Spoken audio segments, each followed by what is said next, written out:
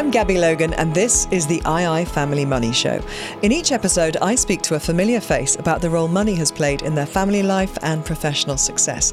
This time, I'm joined by the entrepreneur, investor, and star of the BBC's Dragon's Den, Deborah Meaden. In our conversation, Deborah tells me about the huge influence her mother had on her career and her attitude to money, and why she's always believed she can figure out how to do things if she puts her mind to it, and why her pet hate is hearing business people claim all the credit for their successes, rather than acknowledge the people who helped them along the way. Deborah Meaden, it is a real pleasure to chat to you on the II Family Money podcast. Thank you so much for coming on. Well, thank you for inviting me. I'm very excited. Yeah, well, we always go back to the very beginning of people's understanding of money, their relationship with money when they were a kid. And your story is perhaps, I think, almost more relevant to what eventually happened in your life and your career. I've heard you talk before about almost this instinctive business and entrepreneurial spirit that you had as a child, but it was almost as a result of the circumstances that your family found themselves in, would you say? Absolutely. I think so. I mean, I don't spend hours thinking about what am I like and why am I like it? But actually, when I am posed the question, I think, my mother, by the age of 21, she was divorced with 2 young children. She had no money. And, she set an example of somebody who she didn't foster us out, but we had to go and sort of stay with families while she went out and built our life. Now, I don't remember being taught about money, and I don't remember being taught about work and earnings. But obviously I had a great example of somebody who was in a very difficult situation, who just got on with it, worked her way out of it, and has ended up having a huge, a successful life of her own. So I think that obviously left itself with me. And I've thought about her actually quite a lot when I've heard you talk about that, because she could have easily decided, well, I've got these girls and I'm going to, rely on other people to give us, whether it was the state or whether it was somebody in the family being a benefactor. What was the kind of ambition in her, do you think, to do it the way she did? Where did that come from? See, I don't know that, but we're all fiercely independent. I'm one of 4 girls. We're all fiercely independent. I don't know whether that is nature or nurture, but I think that we all resist asking for help if we feel we can work. It's sort of the last resort. That's not true in business. I'm really happy to say to people, I'll help you. Can you help me? But, there's something in me that says, just try and do it on your own first, and I think, as I say, I don't know if that's nature or nurture. I don't know whether that's because I saw an example of that in my mother, and I don't know where my mother got it from. But she always has been that person who just sort of, gets on with it and looks to herself first.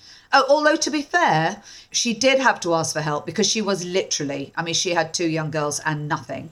And she went to see a lawyer because she couldn't find a way around the benefit system. I'm not even sure there was a benefit system then. So she went to see a lawyer, and this lawyer, she didn't know it at the time. She said, look, how does it all work? And he said, well, I'm not sure there's anything for you, but I'll work it out for you. Anyway, he said that he'd found some support for her and gave her enough money to put deposit down on a flat. And she found out years later that actually it was his money. And she obviously paid him back. And they remained our family and our business lawyers for about 30 years. Wow, that's such a lovely story. Kindness. Yes, absolutely. Yeah. But I think he saw in somebody who was, they were, really going to work their way out of this. Yeah, she didn't want to play the system. She wasn't getting in for that reason. She wanted to get you guys into a better life, and eventually moved you geographically across the country, and you ended up on the family travel park, like where people were holiday homes. It was that kind of setup. Yeah. We moved around a lot when my parents. So my mother met my father, the man that I call my father, when I was 7. By which time we'd already moved sort of from Essex to Minehead to Wiltshire. So we were all, we were basically going wherever the work was. But as they came together and they started becoming more and more successful eventually, and this was a little bit older, and when I was a bit older in my life, but we actually got, ultimately ended up with holiday parks that I joined. But we went through they went through several businesses before that, and actually I'd also left the family, and gone and done my own thing by the time we did that. Yeah, well, let's talk about that. You went off to Italy. Yes, is that right? Yes, I did. And so with no kind of, you weren't fluent in Italian at the time. You weren't going out there kind of to further your education with Italian. You were going out there for business with what would seem to be incredible confidence at the age you were. Gabby, that's a little bit of an overstatement. To be perfectly honest, I followed an ex-boyfriend. And I'm not saying that's a great way. No, but I went with the intention of finding a business. I was in that moment in my life where I thought, nothing's changing. I'm stuck. And unless I change something, nothing will change. So I thought, well, actually, just get on a plane, go out and see Vincent. He was a graphic designer. He was living with his new girlfriend, was a fashion designer. And I thought, well, let's just see if an opportunity comes from that. And it is true in life, if you put yourself out there and you change your scenery, change the landscape, something new happens. And it worked. But it wasn't really part of a plan. There was no, what do I do once I get there? There was more of a, let's get there, change the landscape and see what happens. And you started exporting, was it glassware, pottery, ceramics, that kind of thing? Well, yeah, so I went to an exhibition, a sort of homewares exhibition, and found these 4 beautiful ceramics. Actually, I might have something on my desk still left from it. But 4 companies have made something beautiful. So it was either beautiful glassware or it was beautiful furniture or beautiful china. And I set up a business called Tutto Quattro, which is a slight play on Italian because it should be Tutti Quattro. But anyway, I set up this business and basically it was importing those 4 companies, importing their goods back to the UK. I was 18, I think. Credit to those people. I sort of bounced into their office and said, you need me to take your products over to the UK, and credit to them. They didn't know me from. Well, what did you know about exporting? I didn't, but and I don't know whether this must again come from my early childhood. I have always believed I can find anything out. I've always thought, when I say I don't like asking for help, I certainly don't mind phoning up people and saying, how does this work? What do I do now?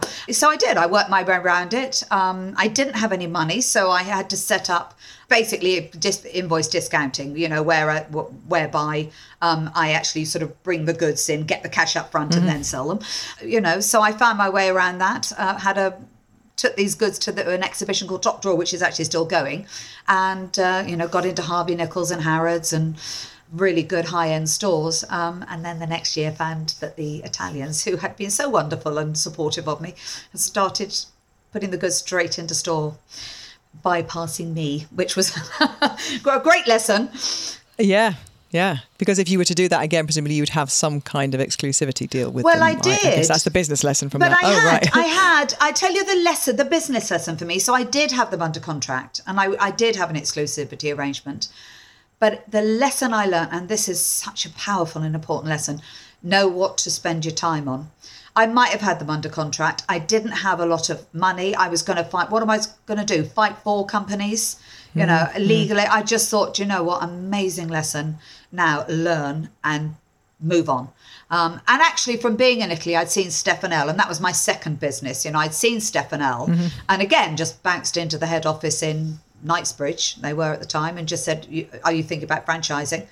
And they said, well, actually, the managing director's offices are downstairs. So I knocked on the door, and I didn't knock on the door, I saw the secretary, and she let me through, and convinced them I could have one of the first Stefanel franchises in the UK. And what was the motivation for you at this point? Because obviously you wanted to earn a living of some sort, but was it the thrill of the deal? Was it the thrill of building something? What was the spark of your entrepreneurial spirit? I think absolutely fundamentally it's been about independence. I am fiercely independent and I wanted to build my own life. And I thought that business, and also because my parents had been talking about business from, they had a business when I was 7 or 8. So they were beginning to talk about it. So it felt very familiar to me. I'd never really considered a career. And I just thought business is, and it is true today, it's a very good way of building your own life. That doesn't mean that you're always in control, because business is like having a child. Sometimes when it's a baby, you're at its beck and call. It cries, you nurse it. But you can actually choose your moment. You are a little bit more in control with business. And I think that's really what it was about. I wanted to be able to build my own life. And in the early days, I didn't have any money. So yeah, absolutely, it was about money. But you weren't, because you sometimes, when you speak to people who've started at the beginning, they see these big empires, and you get a sense of an ego that is kind of, they're almost like they're wanting to have it in their name and their image. But actually, you were buying into other businesses or looking at other things. So it wasn't that you wanted Deborah Meaden Inc. to be out there. This was all about you creating a life, which is such a wholesome kind of way of starting out, it feels. And that integrity as well, which I think is synonymous with you, was clearly there from the beginning then. Do you know, I've got a real pet hate, and it's people taking other people's glory. And often you see in businesses, the one person, I built this. Look what I did. And I think, no, you didn't. You climbed on the shoulders of other people. I'm sure you're amazing, and I'm sure that you're a great leader, and I expect you made a load of great decisions. There will be hundreds of people who helped you get where you are. And I think the best way to get the best from people is to recognise when they've done a cracking job. And I never needed, I didn't need that. I'm more satisfied with me thinking I've done a good job. I am more upset with myself when I think I've done a bad job. I don't need somebody else to tell me that. So that really wasn't my driver. But I genuinely get a great deal of satisfaction out, and you can see that with my investments, out of seeing people be their best. I just think I feel like, yeah, there it is. There it is. So you love being a boss. You love that responsibility. Well, I do. I like challenges. I get very bored very easily with doing the same thing all of the time. And business does require, most of business is actually quite dull. You do the same old, same old. I'm lucky. Now I'm an investor. I'm really only involved with the businesses at a strategic level and when they really need me. And when they really need me is we got a problem, we've got amazing opportunity, we've got an exit, we want an acquisition. It's all the stuff that gets me fired up. Before we get to your TV investing role, when you're building your business and you're in your 30s and things are going very well for you, at that point, how much were you thinking about the future in terms of personal investment away from your businesses? Or have your investments always been in other businesses? Could you kind of take an IFA on or anything like that? No. So Westar Holidays was the big business that I started baby and made me absolutely made me realise that I was actually quite well off. And I was working in that until I was about 47. And that was holiday parks. That was hard work. And it was work I loved but it was the business love of my life. I had no time for any other investments at all. And it wasn't until I exited that I realised. Actually, when I exited that, I didn't know what I wanted to do. I was so busy in the whole sale process, and it was a very complicated sale process. How long, for people who don't know, how long would something like that take? Well, so the whole thing, the whole story was, I was approached by a very big company to buy Westar Holidays. I wasn't emotionally ready to. I was loving what I was doing. It was the business love of my life. But my head said, actually, Deborah, when you want to sell, when you actually are ready to sell, the market might not be right. So you better pay attention. We nearly did a deal, and then they tried to chip at the end, and I walked away.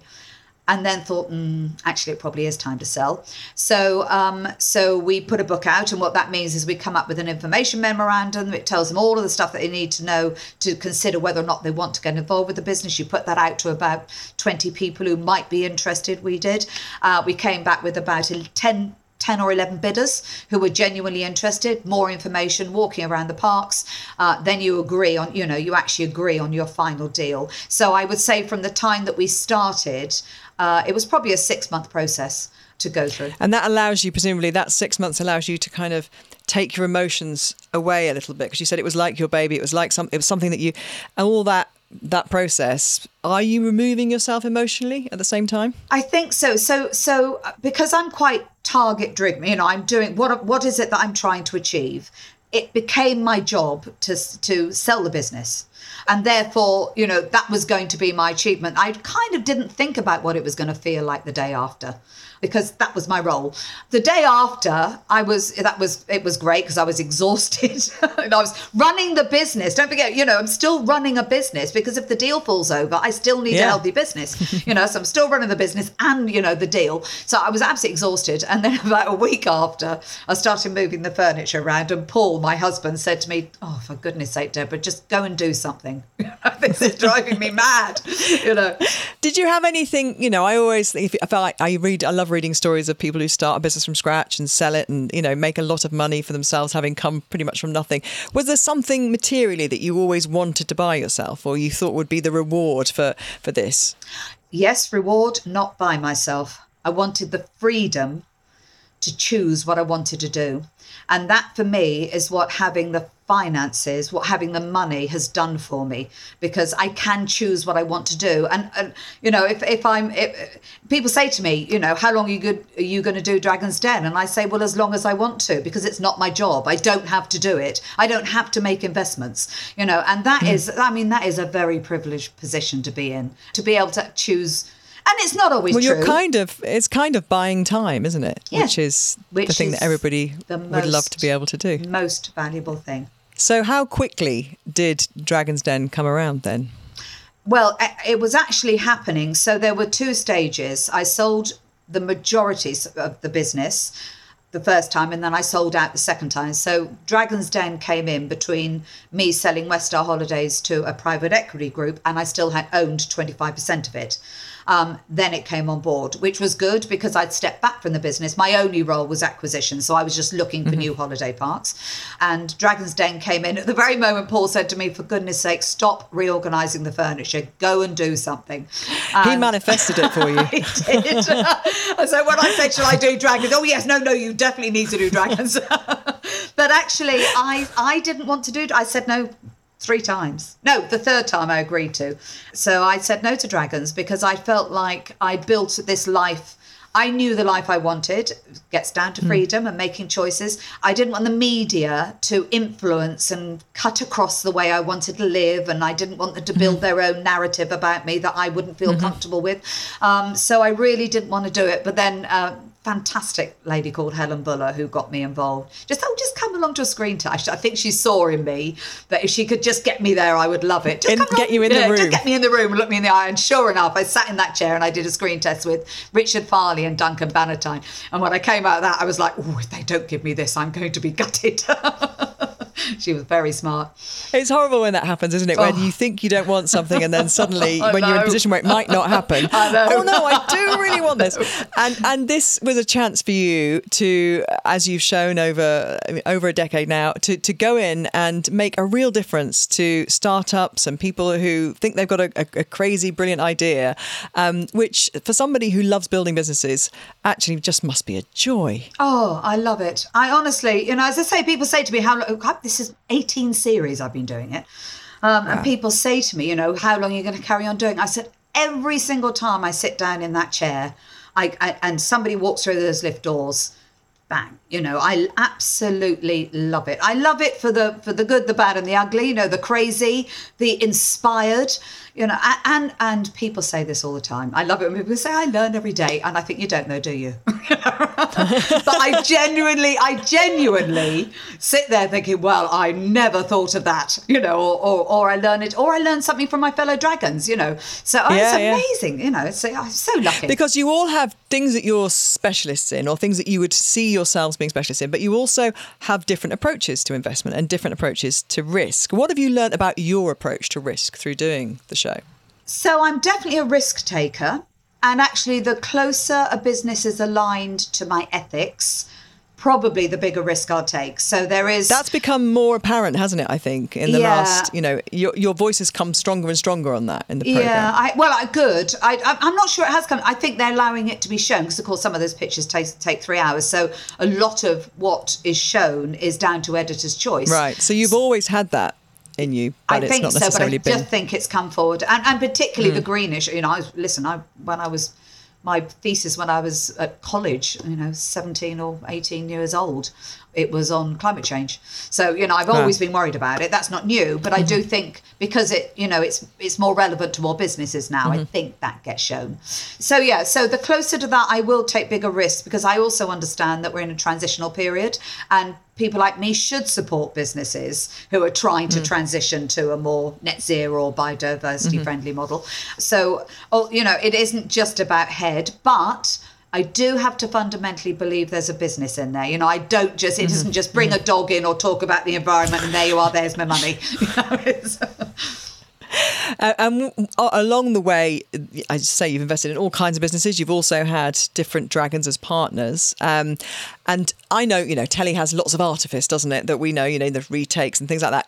When they come into pitch, when all those people open the doors and they walk in, on average, how long are they being interrogated by you guys for? How much do we see, do you reckon? So I love dragons because it is as close as you're going to get to real life on television. Of course, it's on television, but there are no retakes. There's nothing in our ears. There's no direction. They don't tell us when to speed up or slow down. They've tried it once about 15 years ago and we all ignored them, obviously. They were stood at the back going, wind it up, and we're like, yeah, whatever, and carried on with the talking. And afterwards... Yeah, we're just about to invest our own money. Exactly. So no. Gabby, exactly what we said. We said, when it's your money, you could tell us when to stop, but it's our money. Quite right. So we carried on. So the good news is it is as close as you're going to get. But what people have got to remember, it's the beginning part of a deal. So it's the bit that says, are we interested in this? The longest pitch I've ever sat through is 3.5 hours. The shortest... Did you invest? Yes. So the longer it goes on, probably the more likely you are to get an investment because we're not there to waste our time, if there's a moment. No. But sometimes you can get 3 hours down the track. Somebody asks a question and you think, oh, my goodness, problem. I think they're my favourite ones. Well, they are. But then I think I've sat here for 3 hours and now I'm not going to invest. But the shortest one I've done is about 11 minutes. And, and again, we're not into wasting people's time, giving them false promises, so that's the range. And so, do you know, are you allowed to say how much you've invested over that time? Is that something that you... I think so. Because I don't keep a running total of that. So I think it's north of 40. So I've offered in about 60, but not all businesses complete, because don't forget the bit that we're doing in the den is a negotiation and an agreement, but then we move into due diligence later. And if something sometimes it doesn't happen. So I'm definitely north of 40, but you'll probably see me offer in north of 60. And do you invest outside of the show as well? Yes, or I is do. this your own? Yeah. And are they more orthodox investments, or do people still come to you with business ideas? So I have got some what you would call orthodox investments, but I actually prefer to invest with businesses that I think I can make a difference to. So I don't get a pleasure out of looking at a list of share prices and thinking, oh, that's going to go up and that's going to go down. That's just not, it doesn't thrill me. It doesn't mean to say I haven't got some of those investments, but it doesn't interest me or excite me. And I like to be, I've earned money so I can do things I enjoy with it. So I would much rather be working with businesses. And they're usually on the edgier side because I think they're the businesses that can sometimes make a real difference. And they're also the ones who struggle to get the cash. And you don't have children yourself, but you have obviously all these babies, all these different companies and people that you're investing in. Do they become... I know you've got a family as well outside, you're married, but do they become like a kind of second family as well? Do you get emotionally attached to the people you work with? I do care about them. So listen, we don't go out for dinner all the time. We don't phone each other up and we don't socialise.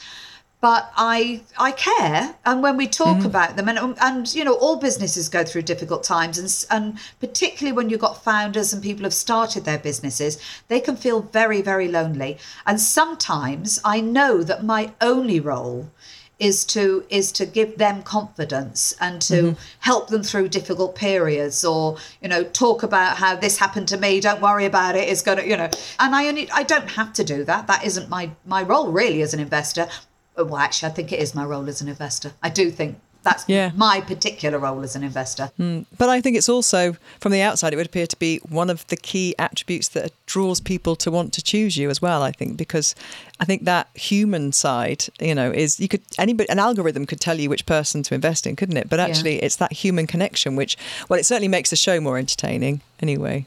Good. You have written, though, a book for children, haven't you, which is out in the summer. And you've been doing a lot of work in this space about educating kids about money. Tell us a little bit about that.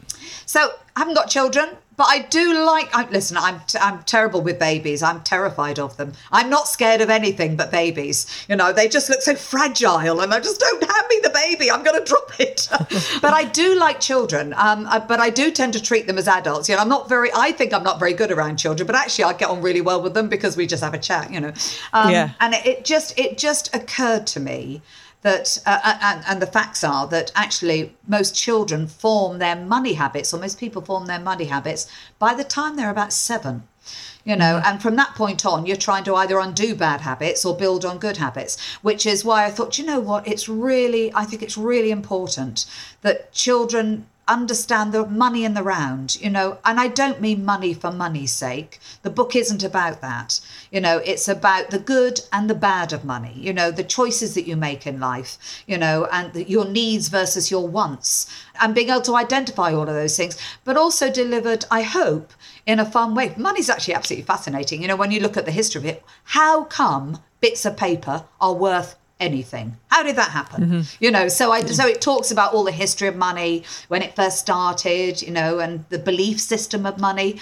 And I've loved writing it. I was really nervous about it, though, and I don't get nervous. But I sent the book off. They gave me a deadline, and I sent the book off 2 weeks early, which apparently is unheard of, but he's always late on their deadlines. And I said, no, I'm expecting a red line through everything because I don't know if I've got the right voice. I don't know. Yeah. I don't have children that are 6 So to 9. are you talking at the right level? Totally, Yeah. And I was fully expecting loads of red lines, and was mildly chuffed when it came back. And I mean, definitely some amendments. You need to explain this a bit and break that down. But you hit the right tone. I hope so. And is that the start of more the Deborah Meaden publishing empire? Do you see more educational money books coming down the track? So the first thing that happened, I tweeted saying, because I was very chuffed. I've never, I never expected to write a children's book, and I was really quite excited about it, and I tweeted out it, and I said, I've written a children's book, I'm really excited. And I had, apart from people saying, would you like to send it through to the Chancellor? I've got a 50-year-old who would like to read it. Can you do one for teenagers? So I am talking now to the publishers about doing one for the next age group up. I think it'd be quite nice to have a series of books that sort of help people form their money ideas. And I don't mean, the whole point of it is not to talk about money for money's sake. That's the point. It's what can money do to shape the world, make the world a better place. I was going to say, does your philosophy kind of weave through that then in terms of your own personal investing philosophy, do you think, without it being kind of like, smacking them in the face? They'll come away with that idea that actually you can do great things with money and you can be a game changer with money. I hope so, but I try not to preach. I try to say, you can choose what you do. The wonderful thing about money is that you can choose how you want to spend it. I don't say how they should choose or what they should choose, but just you can choose to use your money well, and you have to decide what your well is. We all have a different well, don't we? And we all, we all have a different good. But choose what your good is, and you can, your money can help you shape the world towards your good. You're obviously a very passionate advocate for looking after the world and thinking about the environment when we invest, and thinking about, and obviously there are now investment funds, aren't there, which are very much, that is the sole aim of the fund. Are you a fan of those, and have you invested in any of those yourself? I have actually. I invested in a very early one, probably about 6 years ago, a completely ESG green, investing. Yes, well, and a completely green fund. It was one of the very, very early ones, and I did it again. I didn't do it for its returns in terms of just cash. And this is something I say a lot, Gabby. I think we should really widen our scope of what we mean by profit, because I want more than just cash out of my investments. I want cash. I want to know what impact they're having. I want to know what they're good. Do their ethics fit with my ethics? And this was one that I thought, we're not going to set the world alight with this, but it is sitting in the area that I really, really care about. So yes, I have invested in those, and I do invest in projects that will actually, well, at the moment, I'm really worried about the environment and biodiversity. And in terms of your Dragon's Den investments, do you have a top and a bottom? Do you have the worst one in terms of returns, or one that you regret? It can't all have been plain sailing. Oh no, it hasn't. No. Do you know I've absolutely had failures, and that would be why. So sometimes it just hasn't lit. Sometimes a great idea, and sometimes it'd be a great idea just at the wrong time, or the story isn't told well, and sometimes it just hasn't. The chemistry hasn't worked. I've actually had a business that I've said, what can happen is that once I'm invested, they go, excellent. That's done then, isn't it? I'll have a cup of tea. Absolutely. And I'm like, no, this is where the hard work starts, because I'm about to move all of those barriers that you think is standing between you and success. I'm going to remove, and you're going to have to go through them. And then they've realised really quickly they actually thought they wanted to take over the world, but they don't want to take over the world. And actually, they just want a lifestyle business, and that's completely fine. And at that point, I've actually handed people their shares back and said, look, life's too short. I'm going to make you unhappy because I'm going to be driving you to do something that you don't want to do. So let's just agree, So it ranges from me handing shares back to people. Often the founders will buy the shares back once they've got, the business is off the ground. I'm very happy with that. I've helped them do the important bit, which is get through that really difficult period, and then they'll buy me out, which is great. And then, we have sort of external exits of businesses that, are multi-million-pound businesses. I've got one on the go at the moment, which is a cracking business that we've got lots of people bidding for. So, that's the range of how it works. But if you don't get it wrong, you're not trying hard enough, And what is there anything you wish you'd done differently with your money over the last few decades or so? So I'm not a regret kind of person. And I actually think that getting things wrong is a very, very, and learning how to get things wrong, deal with it, move on, and not carry that error around. I meet so many people with a sack of things they've got wrong sitting on their shoulders, There's no point in that. So I'm not sure I'd change anything because, listen, my first business was a failure because ultimately those Italian companies took advantage of me and, and I lost money. That was a failure. But that was the start of my business journey, and I will make tiny failures, or we all do. We get things wrong all of the time, all day, every day. All you've got to do is get more right than you get wrong. So I don't think I'd change anything, really. Thanks for listening to the II Family Money Show. If you've got time, please give us a follow in your podcast app and leave us a review or rating. You can find loads of ideas on how to plan for you and your family's financial future at ii.co.uk. I'll see you next time.